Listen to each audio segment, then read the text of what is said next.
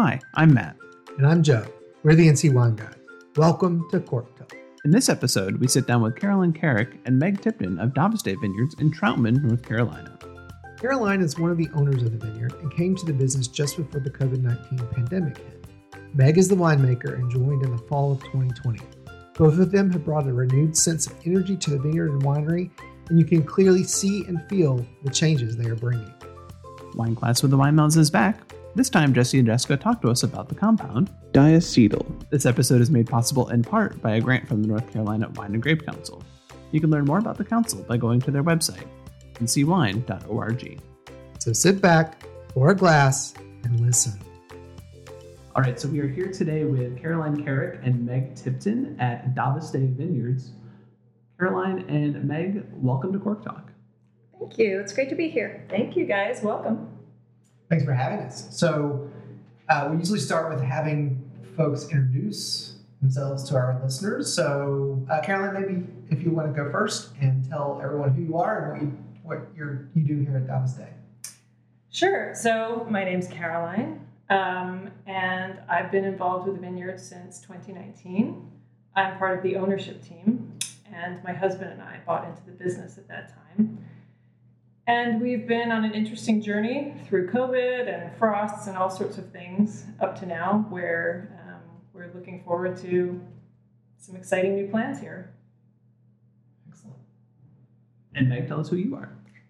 I am Meg Tipton, and I'm the winemaker here at Davos Day. I have been here since September of 2020, which was an interesting first year to be working here with the frost and COVID. And as Caroline said, there were several challenges. But my background, I come from the Finger Lakes region of New York.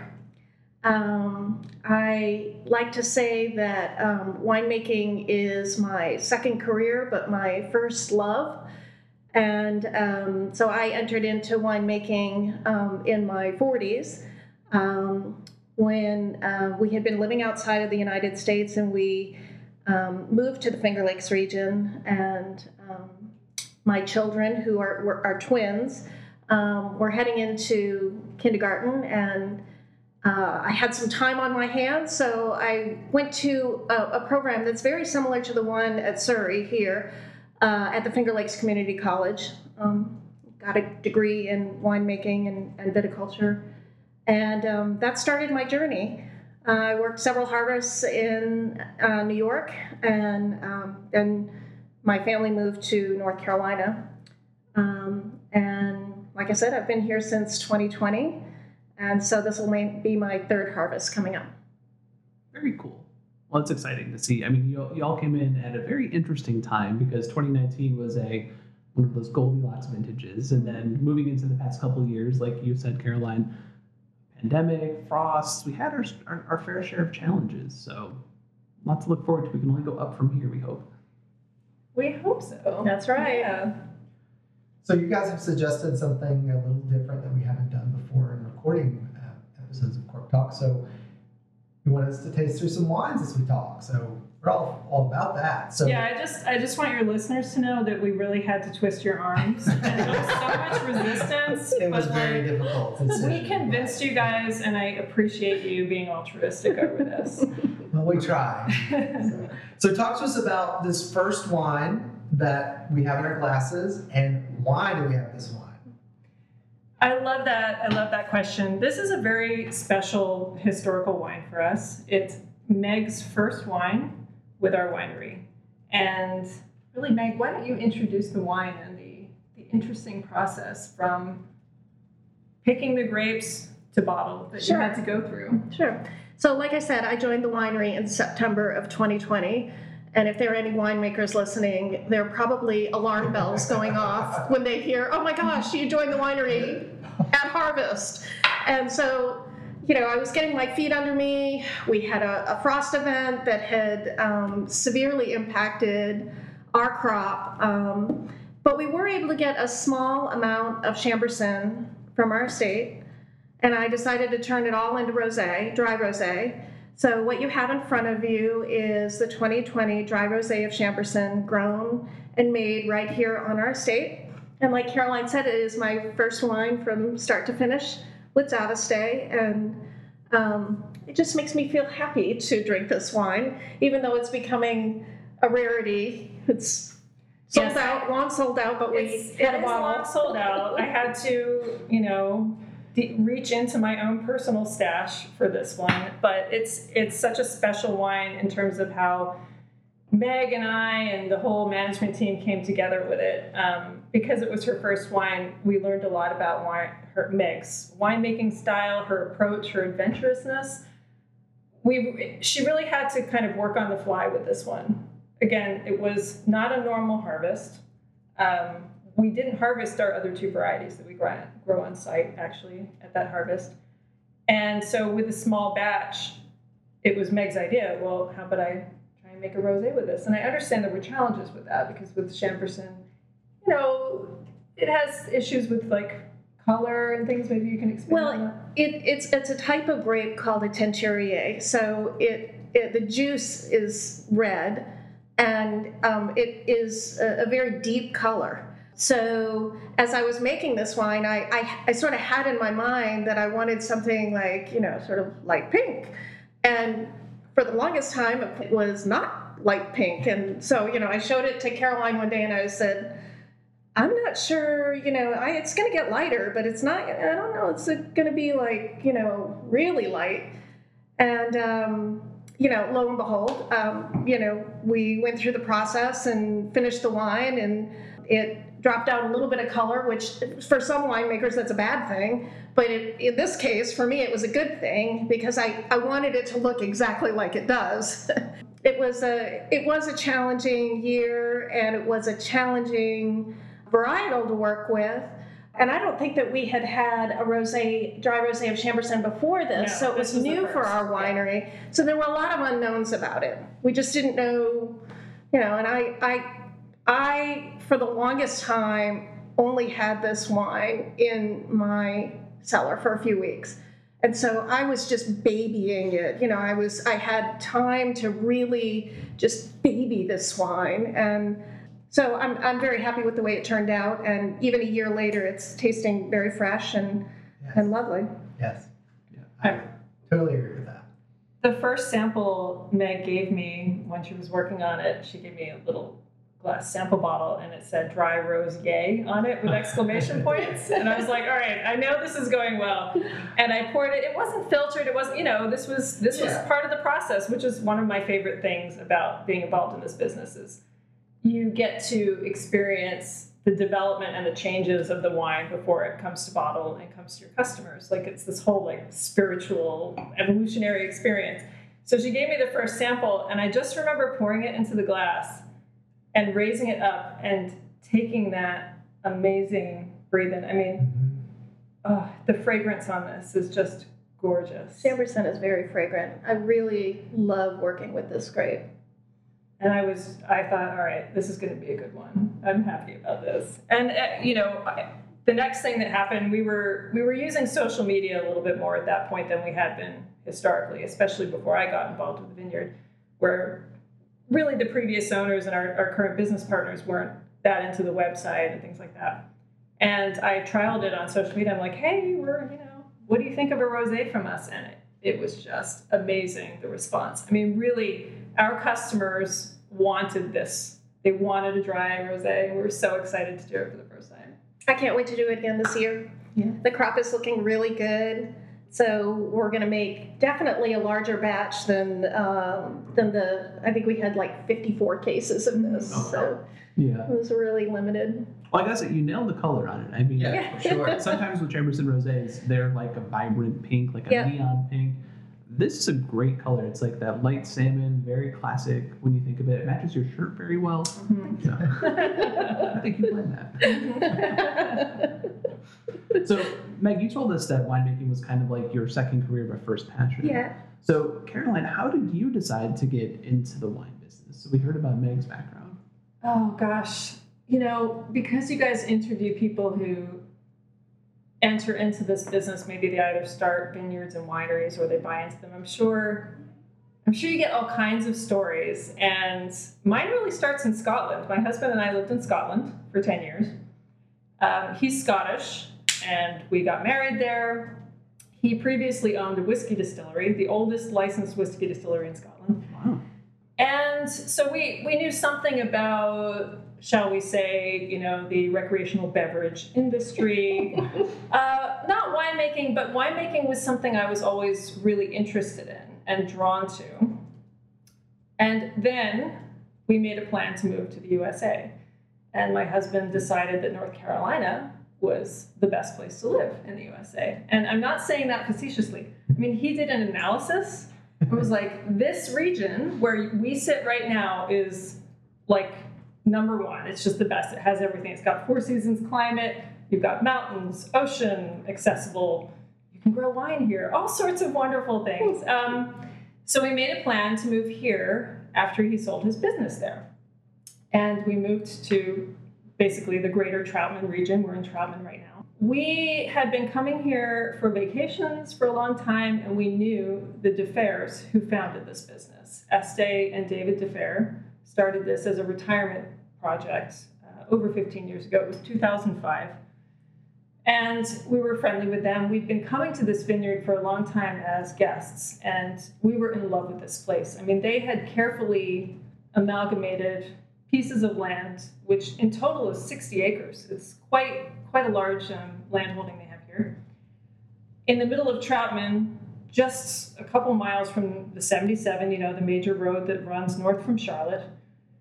And it's just such a haven. I mean, you come here and you sit outside and you hear birdsong and you see the waterfall, and you don't think about the traffic and the stress and all that stuff. Yes. It's a magical, it just detangles all your worries here. It's a lovely spot. And we were in love with this place, basically, before we had anything to do with it. So Dave DeFer came and approached us one evening and said, Estee and I we're looking to retire. And we know you sold your business in the UK.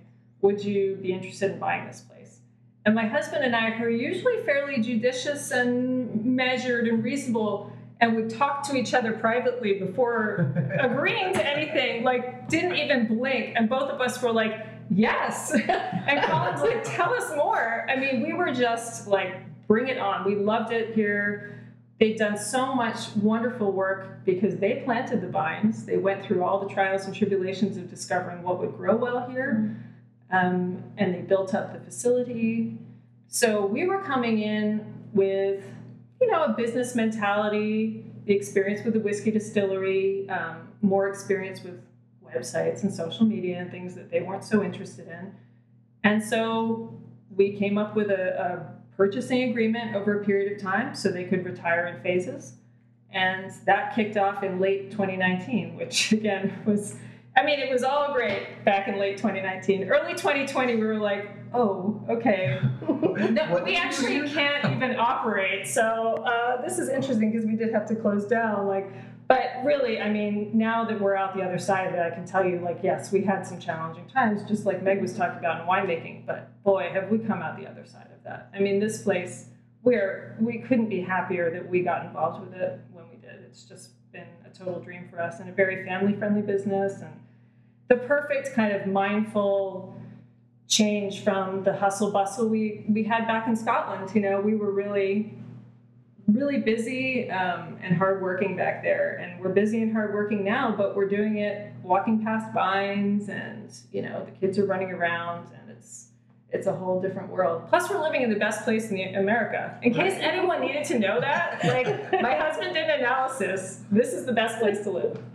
Just so you know. I think everyone in America has heard because they're coming. I know, right? Everyone's catching up. Maybe they need to stay away a little more because we don't want all the traffic, but I'm just saying, they can come visit the vineyard. Exactly. There you go. Exactly. Right? Yeah, that's the solution. Well, they can move to Charlotte, and then they can come up this way and enjoy. Yeah, exactly. And have the Haven experience. Yeah. Yes, I like exactly. that. Cheers to that. Little home away. So, Carolyn, you mentioned that the previous owners had planted, they'd done all the hard work, and then they did all the trials of what's going to grow well here at this site. Let's talk a little bit about what is actually in the vineyard.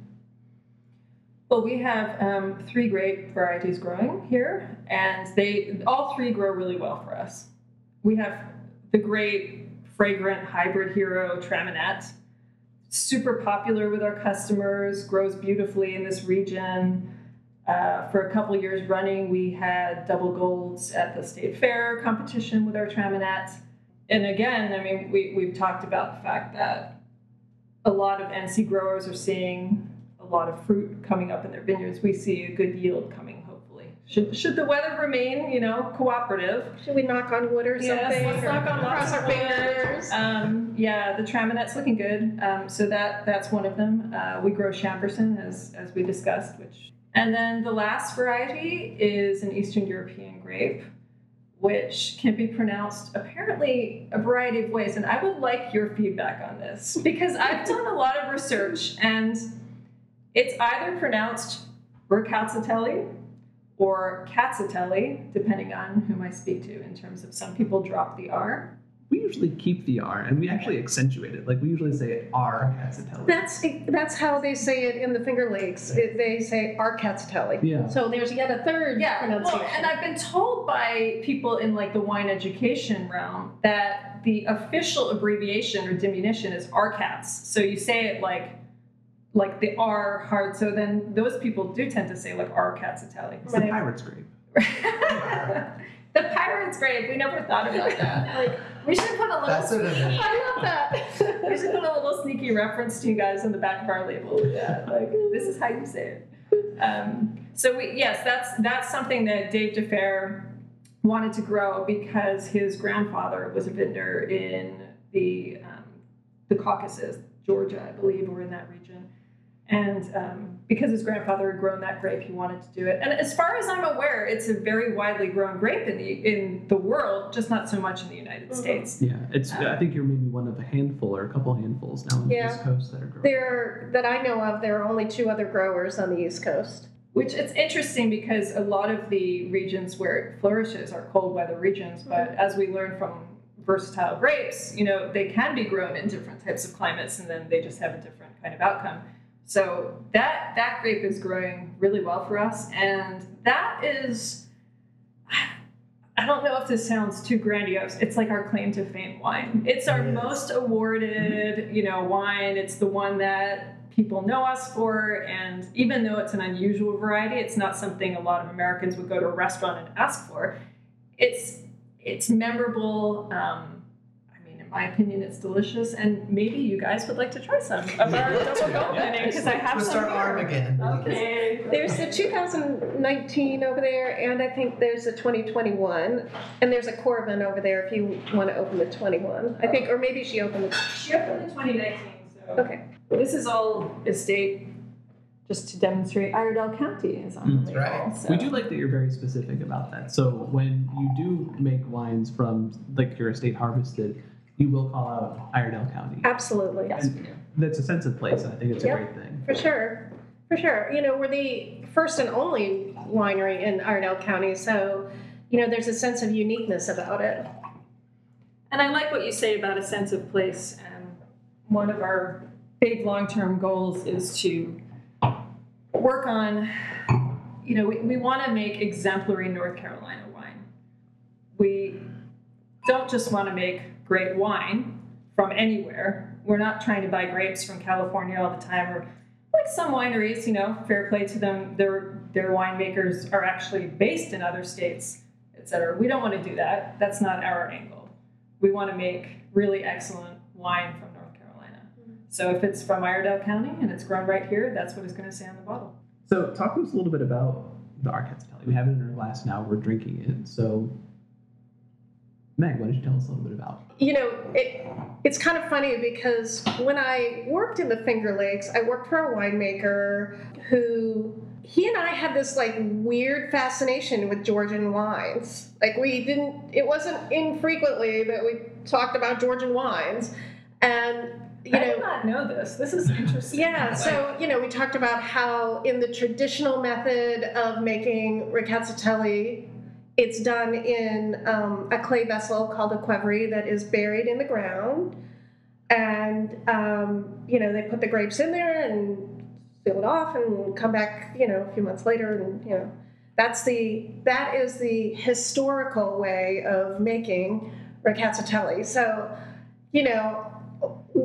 I've had many conversations about qvevri, and I've had many conversations about Rkatsiteli, and so when I came here to North Carolina and I saw that the winery closest to where I was moving was growing Ricatatelli, I felt like this is all like part of, this is where I'm supposed to be, And I still actually joke with Dave, our owner, about every now and then I tell him, I'm just waiting for you to approve the budget for me to buy that Quevery so I can, I was bury just it going to ask around that. and, When's that coming? do a small lot. And really that comes out being a completely different wine than what you have in front of you. I mean, Sure. obviously skin contact, you're going to have tannins, the color's completely different. It's just a different animal altogether. However, I would be really interested in trying a small lot just to see what happens. We have the grapes, we should do it. So I'm saying it on air in front of Caroline in No hopes pressure. of one day I'll get a Quevery. Anyway, so the wine you have in front of you was done more in the traditional way of processing white wine. It was fermented and aged in stainless steel. And so it has the freshness and the acid and, very clean and crisp on the palate. And so, and this is the style that we have pursued with this wine traditionally as long as we've been growing it. Very cool. I agree. I mean, it is kind of a claim to fame. So I say, own it. Definitely take it and say, this is what we're known for. Right. And I mean, if you do the Quevery, I mean, even more the better. I would love to do that because that's what, again, like our long-term goals are really to, make the best of real NC wine, NC terroir, totally own this region and, celebrate it. But we also, especially because Meg is so passionate about what she's doing and so creative, we really want to do small batch, like boutique products once in a while. So you'll come here and you'll always be able to get, let's say, a Cabernet Sauvignon, a Pinot Grigio, or Pinot Gris, or, and our Ricatatelli. There will always be these standard offerings that people expect, but we would also like to do really cool, unique, small batch stuff. We've been talking about it for months, and it's definitely part of our goals here. Is we want people to come here and be like, wow, I've never tried this before. I really like it. What is it? Learn something about the wine. Learn something about their own taste. Be surprised. Be delighted. And I think because we can do this really hands-on small batch stuff, that'll come over really well. Yeah. The size of our winery, we're small enough that we can do these things. So I'm really looking forward to trying some of the projects that we've been talking about. And it sort of speaks a little bit to my winemaking style. Some of the things that Caroline has just said is small batch. So I am when I try something new, I'm not a fire ready aim kind of person. I'm very thoughtful. And Caroline and I have a lot of conversation about what's working well and what we'd like to explore and what we think the customer may like or be surprised by or learn something about wine that they didn't know. So we have this nimbleness that, is that a word? Yeah, that's a great word actually Okay. for it. Yeah, I like that. We have this nimbleness. You can edit that out. No, that's fine. Yeah. We have this nimbleness that allows us to do these kinds of things. And, I think that we're really set up, especially with our new production facility that's coming online here for this vintage. We're really well set up to try some new things. Very cool. Maybe an RCAP pet nap?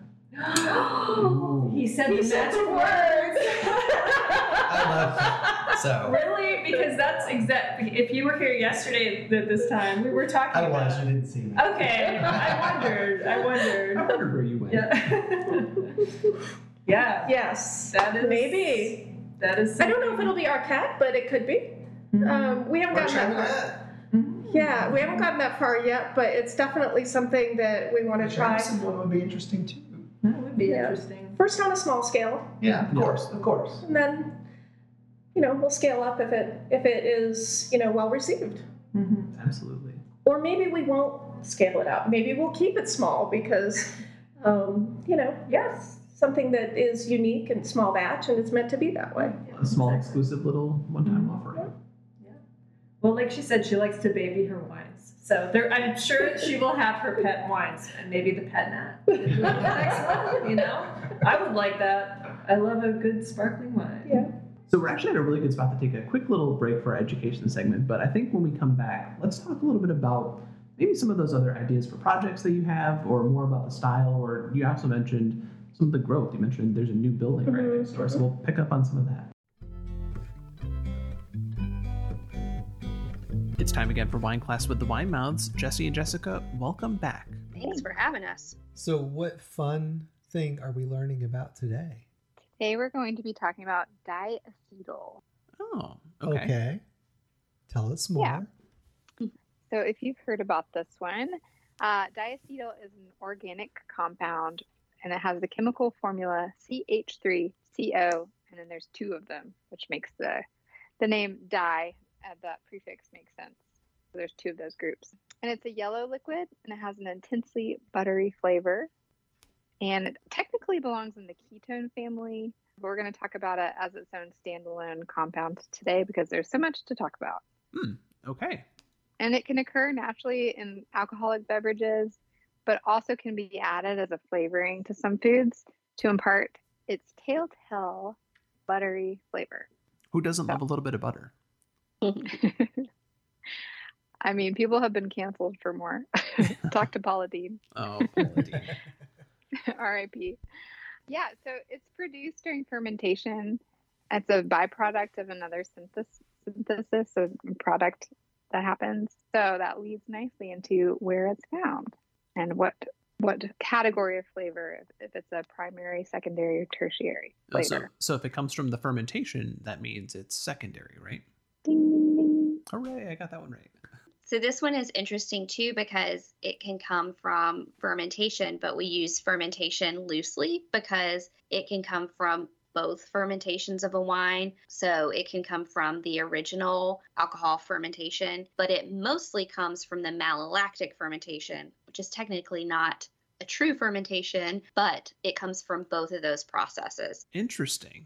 Yeah. So, and that was new in my research. Most of the time we associate it coming from malolactic fermentation, but 0.2 to 0.3 milligrams per liter can be produced by the alcoholic fermentation of yeast, and then it's increased obviously with MLF.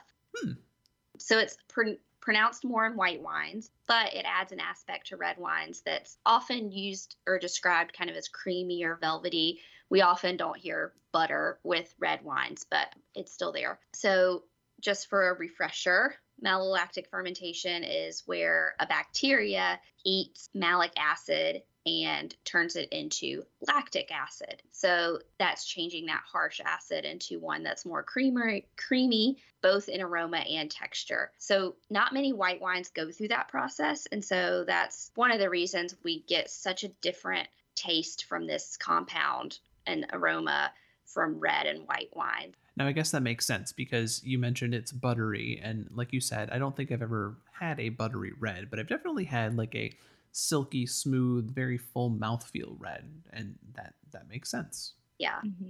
And so just something fun, I was looking at like the selection of yeast that can be used in winemaking. And Lallemand, I'm probably saying that wrong, but it's one of the big yeast companies in winemaking. They did this project and they created this they called it malolactic culture butter bomb. So they've like made a malolactic bacteria for MLF that with the goal of creating this butter bomb. Well, butter does have a place in wine, so that for sure. Not in our book, but definitely else. I say in jest. There is definitely a time and a place for a butter bomb, for sure. Yeah, we definitely do like our buttery Chardonnays, for sure. So that makes sense. Yeah, and that it kind of blends right into like the aroma and taste and how it presents in wine. But So the aroma threshold of diacetyl in wine is pretty low, so 0.3 to 2.3 milligrams per liter. And it's very dependent on the wine type, like we were talking about with red versus white. And so with a low amount, like 1 to 4 milligrams per liter, you get that buttery scent. And at that point, it's still considered desirable. Obviously, at some point, it can be too much. And you see that with wine across the board. A lot of these aroma compounds, it's like good, good, good, good, good. And then you hit a threshold and it's just bad. Yeah, I can see that. I mean, you don't really want like Orville Redenbachers in your wine glass, but a touch of like, Kerrygold is okay. Yeah. For sure. I just recently got on the butter train. Sorry, this is an aside, but like the real good Irish butter. And it really makes a difference. It does. So good butter bombs. Yeah. We had a whole taste test and everything. My kids were eating straight butter, and I was like, no, you're supposed to put it on things, not just like eat it like it's a slice of cheese. It's not that I haven't done that before. They did not understand the assignment. I mean, what better way to taste it than just directly out of a slice of it off the slab? Yeah, but So we know your children will want their buttery Chardonnays one day. I think they will. Yeah. Should have them do some sniff tests. I was just going to point out some tips for winemaking. A lot of the compounds we've talked about has a place in the vineyard and in winemaking too. But this compound pretty much just happens in the winery, and it can be manipulated by the winemaker. So a few things that can change the level in winemaking. So we talked about the strain. So picking a bacteria that's been cultivated for producing diacetyl, but also the timing. So you can do your alcoholic fermentation and malolactic fermentation at the same time, and that will give you lower diacetyl levels because the yeast kind of break down the bacteria a little more versus if you did your alcoholic fermentation and then after that did malolactic fermentation. So timing can affect the levels. Interesting. And then the length of it too. So, I mean, this one's kind of a duh, but the longer you go through malolactic fermentation, the higher your diacetyl levels would be. And then simple stuff like stirring. Stirring can affect it. So it kind of changes the oxidative environment. So the stirring will make it produce more. And now we've learned from the past that that's kind of batonnage, right? Correct. Going back to, I think, maybe season 2? Ooh la la. Your memory is better than mine. Oui. And then last, SO2. So SO2 binds to diacetyl like it does most flaws. So initially with SO2, the diacetyl levels will seem to disappear, but over time the reaction reverses and the diacetyl will be released. So that's kind of interesting you can think it's good going into the bottle and it can change, over time. So is this one of those compounds that with extended aging in a bottle, the longer you have it on your shelf, the perhaps more intense it'll become? I think so. I can't say that with certainty, but like all things with wine, there's an asterisk, right? Probably. Yes. In some cases, but probably not in others. Yeah. Very cool. So how would we go about pairing this flavor?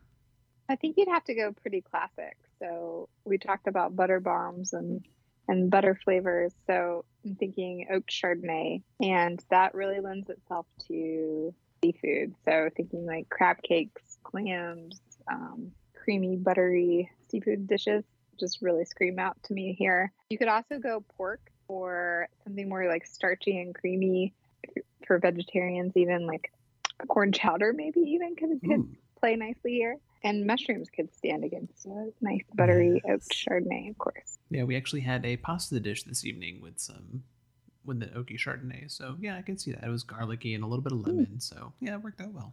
Nice. We had a nice pasta dish and we had run out of mozzarella cheese. So we cut up string cheese and put on top. So, different strokes for different folks. I guess it works. I mean, it's the same thing pretty much. So yeah. Like, how can I feed my screaming toddlers in a hurry? Were you out of the Kerrygold? We had the Kerrygold, but we needed something a little different. Okay.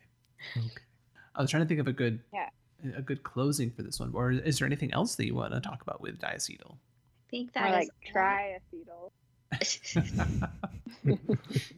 Excellent. Well, this has been full of flavor? No. No, that doesn't work out. A butter bomb. A buttery good time. Oh, this has been a buttery good time. Jesse and Jessica. Well, butter me up and call me a biscuit. Wait, what is it? What's the thing? Butter my butt and call me a biscuit. Butter my wine and call me a diacetyl. I think we should quit while we're ahead. All right. Well, Jesse and Jessica, thank you very much. We've definitely learned a lot about diacetyl, and we'll think about it next time we're having our own a glass of Chardonnay. So, thank you very much. Thank you. You can find out more information about the Winemouths by going to their website, winemouths.com, or on Facebook and Instagram at Winemouths. That's WINEMOUTHS. And now, back to the show. All right, so we're back with Caroline and Meg. So before we took our little break, we were mentioning some of the new building next door. Let's start there, and then we'll see where that takes us. So talk to us about some of the improvements that you've been making here at Davos Day. Oh, Meg, I think that new building is your domain, honey. You describe it. You know everything that's going in there. It's our fabulous new winery. It really is, and it's such a privilege to be able to work in that environment. I'm really unbelievably grateful for the opportunity to be working in a new facility. I've never had that opportunity before. So yes, the building is it's about 4,500 square feet, which is significantly larger than our current cellar. And we've been at capacity in our current cellar for a while now. And we've just kind of been making do and, figuring it out. And but we've outgrown it. We broke ground last year, and the progress has been very steady.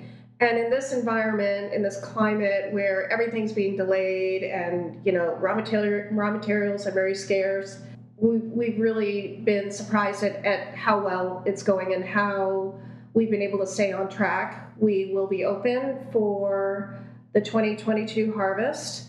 In fact, we started moving some things over today. Oh, that's exciting. Which is really exciting. There aren't any tanks in there yet, but that'll happen very soon. We've got some tanks that are about to be delivered. There's a very large barrel room that will allow us to really grow our barrel program.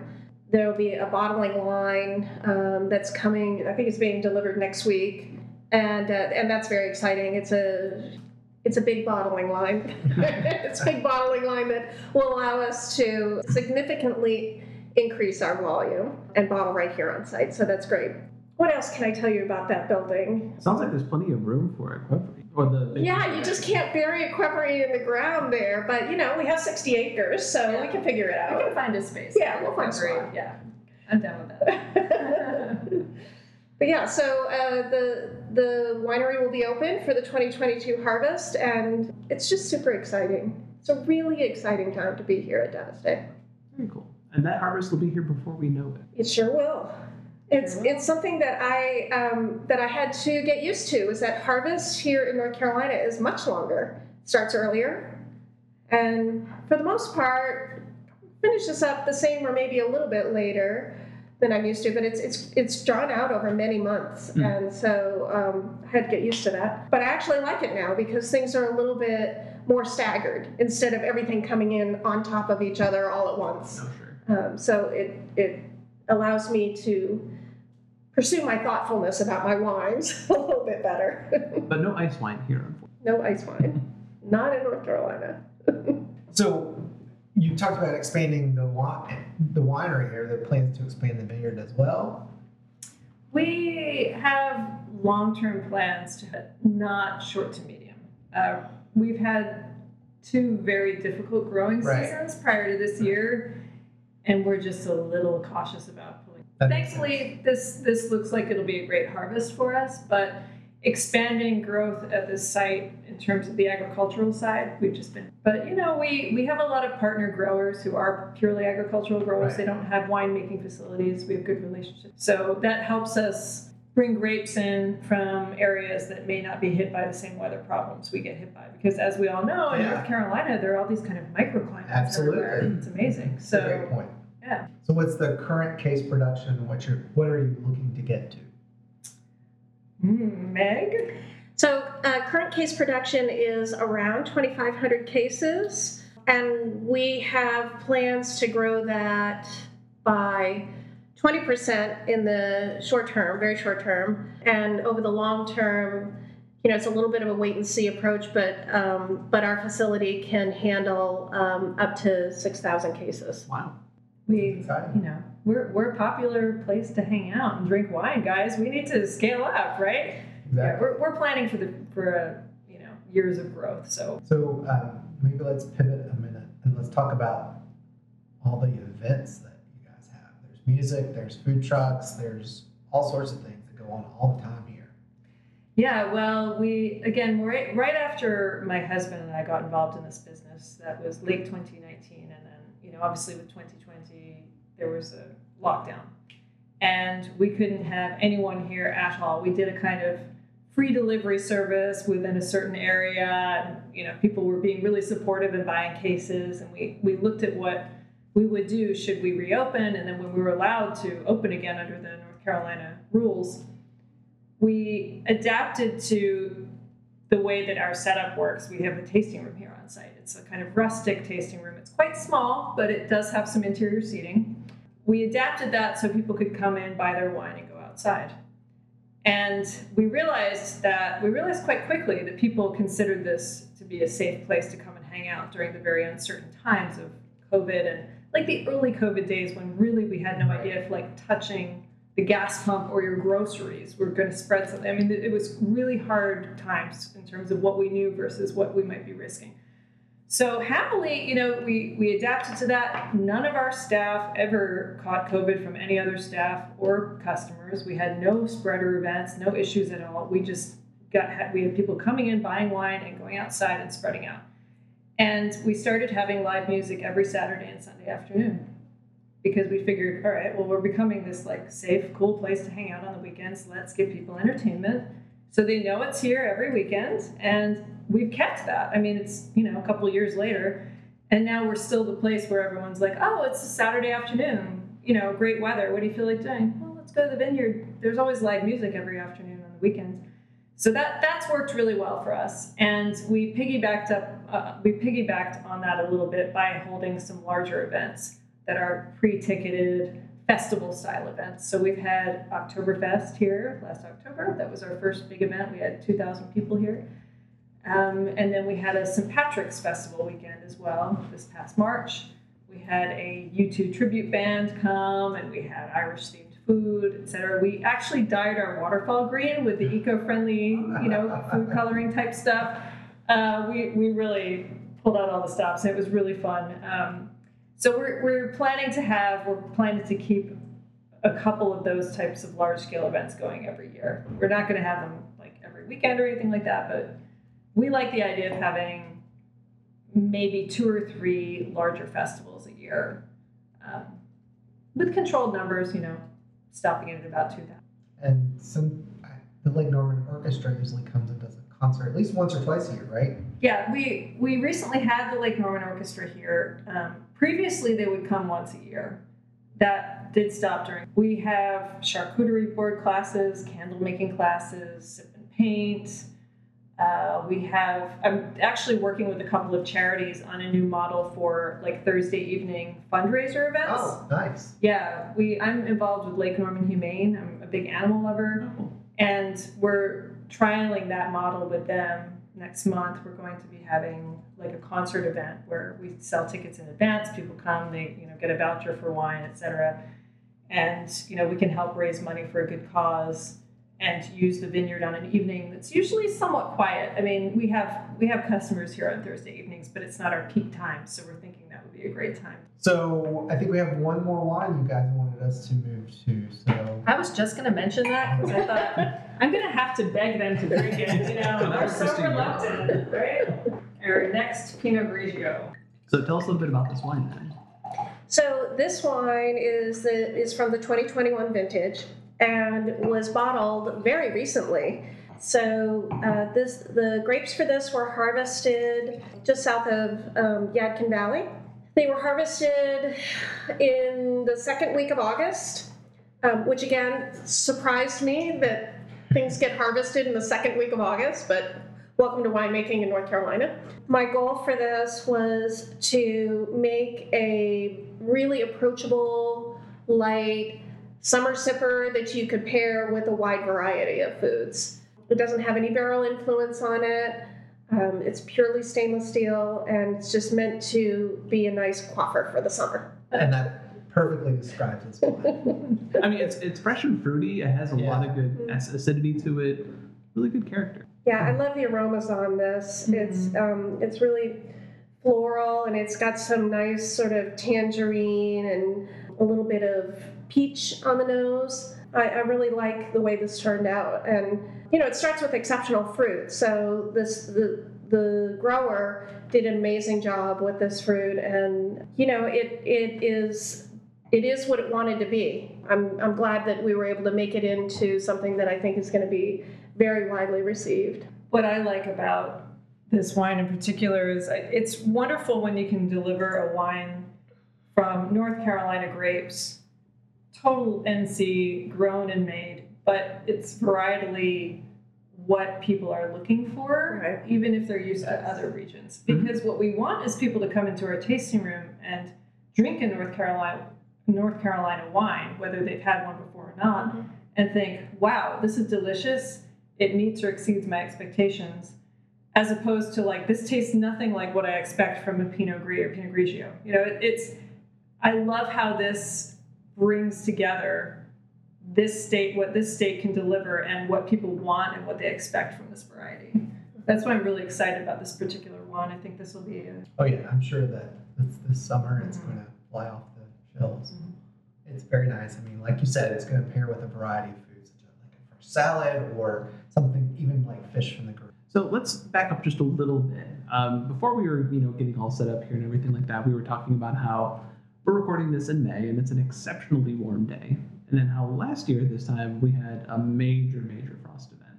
So let's talk a little bit about some of the challenges that, climate change has presented for both working in the vineyard and also making the wines that you get from the fruit when we are able to get the fruit.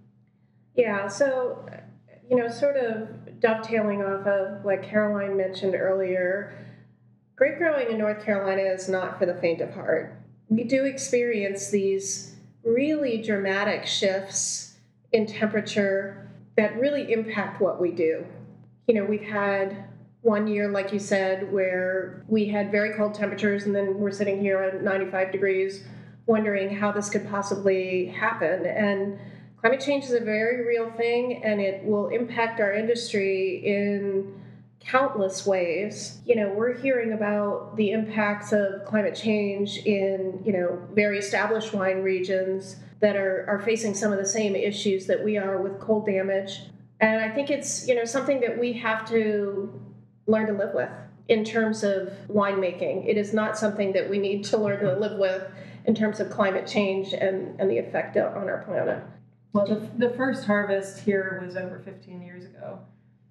And yet last year's harvest and the harvest before were destroyed by frost. And it just so happened, actually, one of those years, my family, myself included, were living here at the vineyard. We as part of our moving plan, because as I've announced to all of you, this is the best place in the world to live. We had found this dream house project. We were renovating it. Everything was going great. We moved all our stuff in. And this was it was January 2020, so it was just before, everyone's worst year ever. And then the house burned down. It caught fire while we were away. No one was in it. And we were left with nothing except for the suitcases that we had with us at the time. Sorry that happened. And thanks. It was difficult. And again, we'd only been involved in this business for a few months at that point. So it was a difficult time.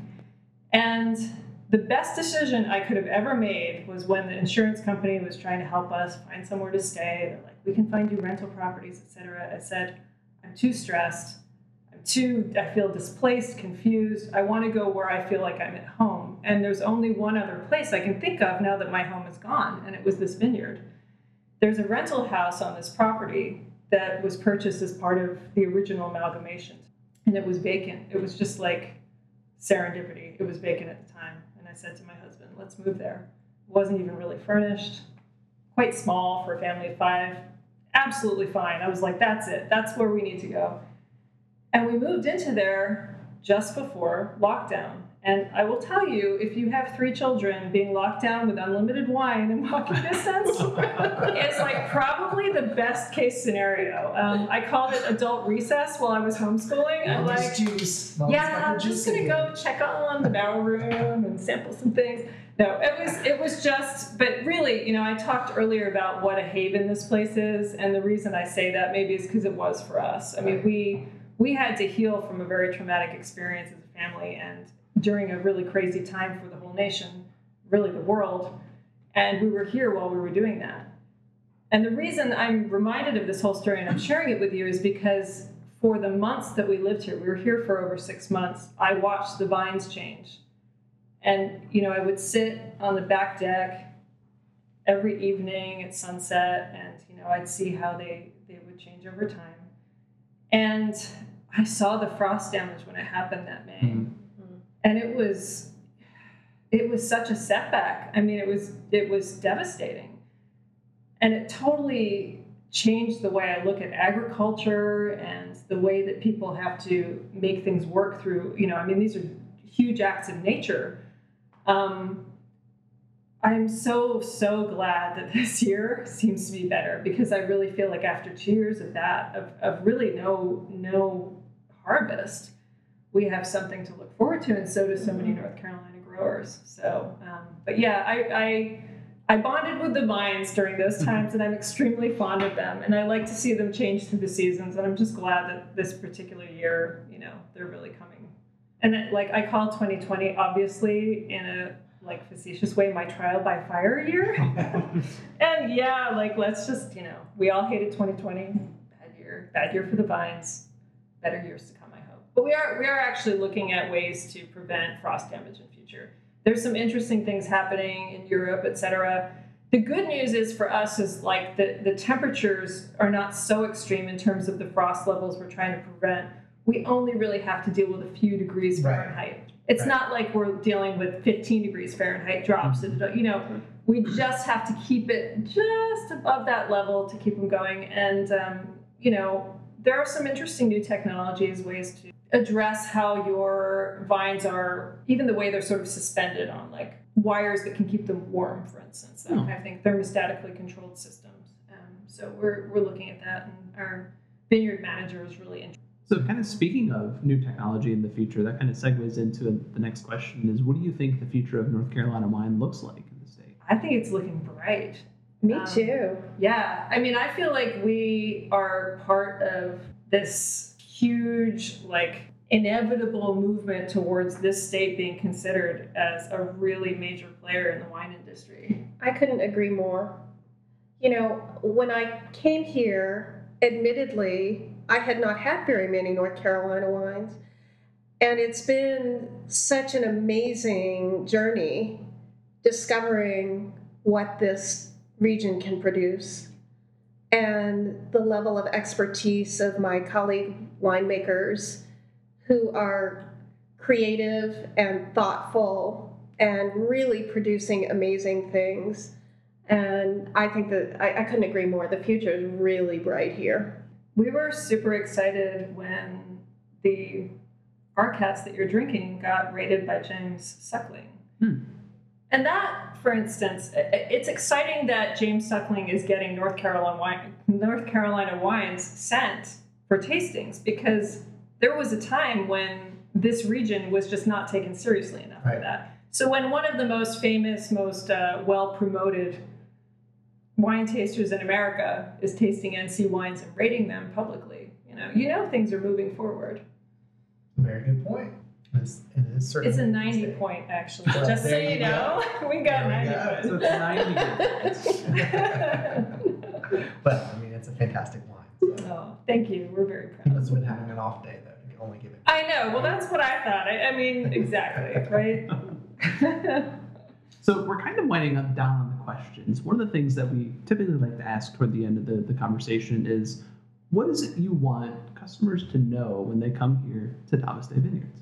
I would like customers to live their best life and enjoy themselves and be the best version of themselves when they're here. Like, that's really what I want. And I think wine helps them experience those things, and our space helps them experience it. It's not that I don't want them to know about how passionate we are and how serious we are about wine. I want them to trust us so much that, like, everything we make is high quality, best possible standards, super passionate, excited winemaker on the task, you know. I want them to trust what we make so much that every bottle they open, they're like, this is going to be good. Whether they're sweet wine drinkers, which, you know, I personally am not, but we have a lot of sweet wine drinkers. Whether they're looking for an interesting European RCATs, whether they're looking for something like a classic Chardonnay, whatever it is, I want them to experience what they like here and enjoy themselves and just, like I said, live their best lives. Yeah, and if I could add to that, I think from my perspective, this is an outdoor venue, right? People love to come here. It's beautiful. They can listen to music. But I don't want the wine necessarily to be second to that. I want the wine to live up to the environment that we have here. And so I want people to come. I want as many people to come here and say, the wine is great. Oh, and it's beautiful.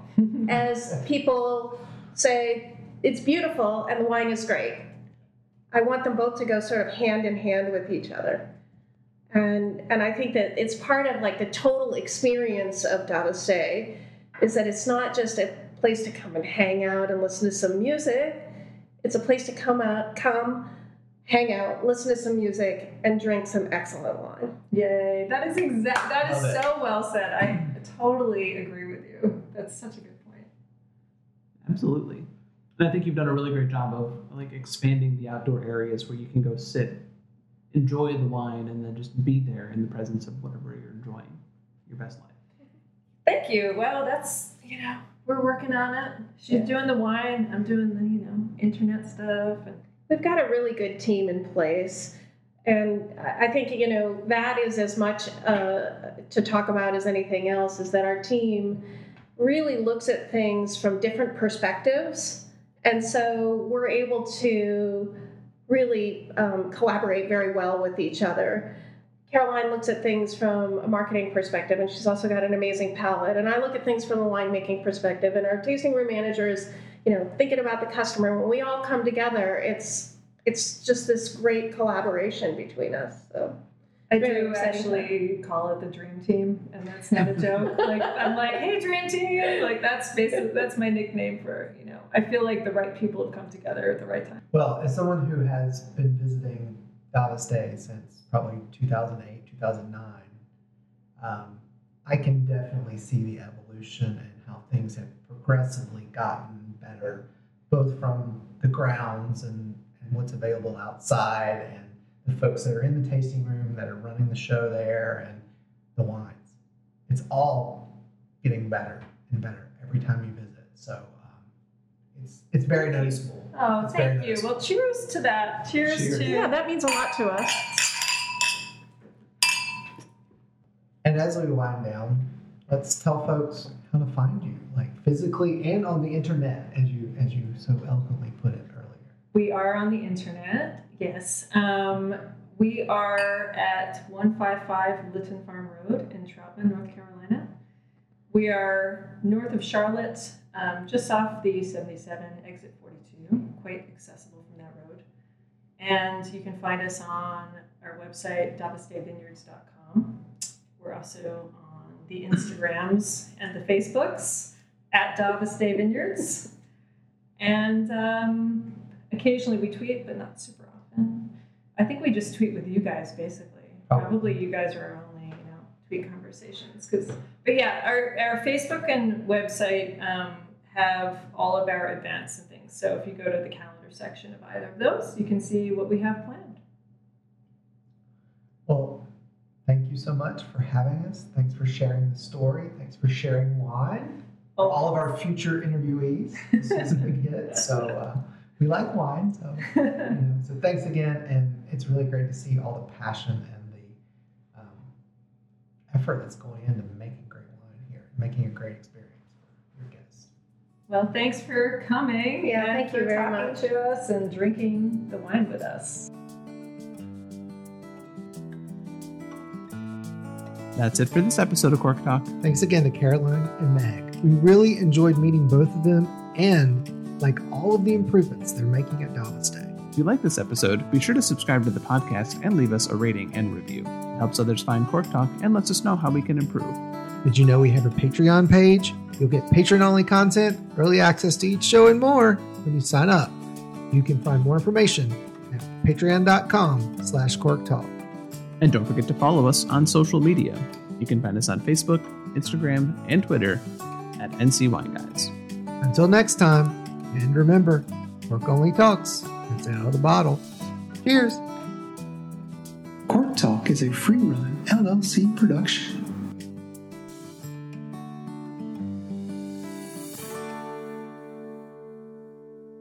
This episode is made possible in part by a grant from the North Carolina Wine and Grape Council.